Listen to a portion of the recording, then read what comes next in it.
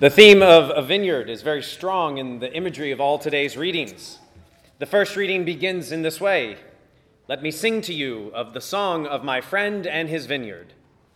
We then hear the psalm which directly instructs us as to the meaning of what a vineyard is and what it represents. It says the vineyard of the Lord is the house of Israel. Lastly, in the gospel, Jesus tells the parable of the vineyard and the dishonest stewards. The scripture is pregnant with symbolism today. The interpretation of this parable vast, and there are so many things to focus on that I'm just going to focus on one, that of the vineyard itself. There are so many different ways that the vineyard can be interpreted. For a little clarity, we go to the early church fathers. St. Jerome, lover of Scripture, said that the Lord has planted a vine of which Isaiah the prophet spoke when he prophesied, "The vine of the Lord of hosts is the house of Israel." He says that the wall around the vineyard represents either the wall of the heavenly city or the guardianship of the angels that surround the throne of God. Another theologian, Pseudo-Chrysostom, thought that by the hedge, we were to understand the protection of the holy church fathers of the Old Testament, who were set as a wall around the people of Israel. Origen thought the hedge was God set around his people. Origen thought the hedge which God set around his people was his own providence, and the winepress was the place of offering. In one of his gospel commentaries, St. Aquinas points out that the winepress represents the altar of sacrifice. This is a fun interpretation also from Pseudo-Chrysostom. He says that the winepress in the story is the Word of God, and the Word of God tortures man when it contradicts his fleshly nature. This feels entirely true if you've ever been convicted in your heart by the Scriptures. Origen says that perhaps in the gospel, the vineyard is the kingdom of God. That is, the doctrine which is contained in Holy Scripture. And a man's blameless life is the fruit of his vineyard. The letter of the Scripture is the hedge set around the vineyard, that the fruits which are hid in it should not be seen by those who are without. So just to be clear, he is saying that what protects us is the holy word of God. This feels true if you've ever had anyone attack the Scripture and not revere it as the inspired word of God, but rather just another religious text among many. Those who are outside of the church, or even our own Christian brothers and sisters who condemn us for retaining the original canon of Scripture before Martin Luther had his way with it, often miss the meaning of the words of Scripture. How can we contradict the words of Jesus when he says, "This is my body. This is my blood. Unless you eat the flesh of the Son of Man and drink his blood, you will not have life within you." Yet for so many who read that, they disagree, looking at our belief in the Eucharist as foolishness or a stumbling block to their own faith. Much of today's text is devoted to describing the biblical vineyard. It has a hedge, soil, tenants, a watchtower, a winepress. These are all important details that cannot be passed over. If you were to set up a vineyard incorrectly, one should not be upset or surprised when it does not go well. If we do not provide the structure of the vineyard to be successful, then it will not yield what we desire. The readings make it clear that the people in today's readings have set up their vineyards exactly correct.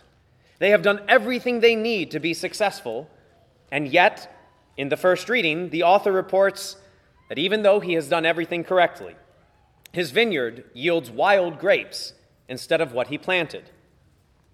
Jesus tells the tale of the vineyard in which the landowner does everything right, and yet the tenants act dishonestly. So I ask, what happens when you do everything right and it still works out terribly? That is the question our readings beg today. Now, this is a short homily because the answer to that question is found entirely in the second reading. So we're just merely going to reread it. It starts out, brothers and sisters. So listen up, because he's speaking to everyone. He says, have no anxiety at all. And when I read that, I ask, can I have a little bit of anxiety? Like just a comfortable amount of anxiety? Like I feel like I'm a human and I need some. But no, he says no anxiety at all. But rather, in everything, we should make our requests known to God. But it doesn't say to treat God like a vending machine and only go to him when we want something or need something. It qualifies the way we are to approach the Lord. It structures our prayer for us even. It says we are to go to the Lord with prayer and petition. Now, be clear, all petition is prayer, but not all prayer is petition. For prayer at its heart is just loving the Lord, spending time in his presence because he is a loving Father, and you, his adored son or daughter. Then once you have taken time to enjoy that love, you are to ask him for the things you need. And we should love him and ask for his help in a qualified way, the readings say. We are to ask with thanksgiving already. The first reading starts out, let me tell you of my friend and his vineyard. So let me tell you about my friend, Father Solanus. Solanus Casey was a Capuchin friar who did everything right. He was born in 1870 in the Midwest to a loving Catholic family. He eventually went to seminary and went to a German seminary, even though he did not speak German well. It was the only option. Because he did not speak the language well, they thought that his intelligence was suboptimal. So they agreed to ordain him, but only to the simplex priesthood. Now here's a history about the priesthood. There used to be 2 degrees, the simple and full priesthood. Every priest today enjoys the full priesthood, but back when Father Solanus was ordained, he was ordained a simple priest. And as a simplex priest, he was allowed to say Mass, but never to preach, nor hear confessions. Being a simplex priest also meant that he was relegated to the lowest position in the monastery, that of the friar who answers the door and deals with the beggars. Solanus, not deterred in the slightest, would receive people lovingly and help them in any way he could. It soon became apparent that Solanus had a deep holiness, for everyone who came for his help often left aided and healed. Often people would call the friary and he would pray with them over the phone, and even though they were miles away, they would receive healing. A coworker estimates that on an average day, 150 to 200 people came to see Father Solanus in the front office. Most of the time they came just for his blessing, but a good 50 or 60 people came for consultation every day. Many people considered him instrumental in cures and other blessings they received. He had a deep love for the rosary, and whenever he would get in the car for a long or short trip, would look at his traveling companion, if he had one, and say, "Let's pray the rosary." He was always thanking God ahead of time, not angry at his assignment, no anxiety in his heart, praying constantly, and when he needed to, petitioning God for others. He was always exhorting them to pray for the miracles that the Lord would perform for them. Thank God ahead of time, he said. Thank him for what he is going to do for you. He would pray with people and leave them with the hope that the Lord was going to act on their behalf. Father Solanus died in 1957, and it is estimated that 20,000 people passed by his coffin to pay respects before his burial in St. Bonaventure Church in Detroit, Michigan. Through his own peace, he was able to bring the peace of Christ to others through the hope that he imparted in them.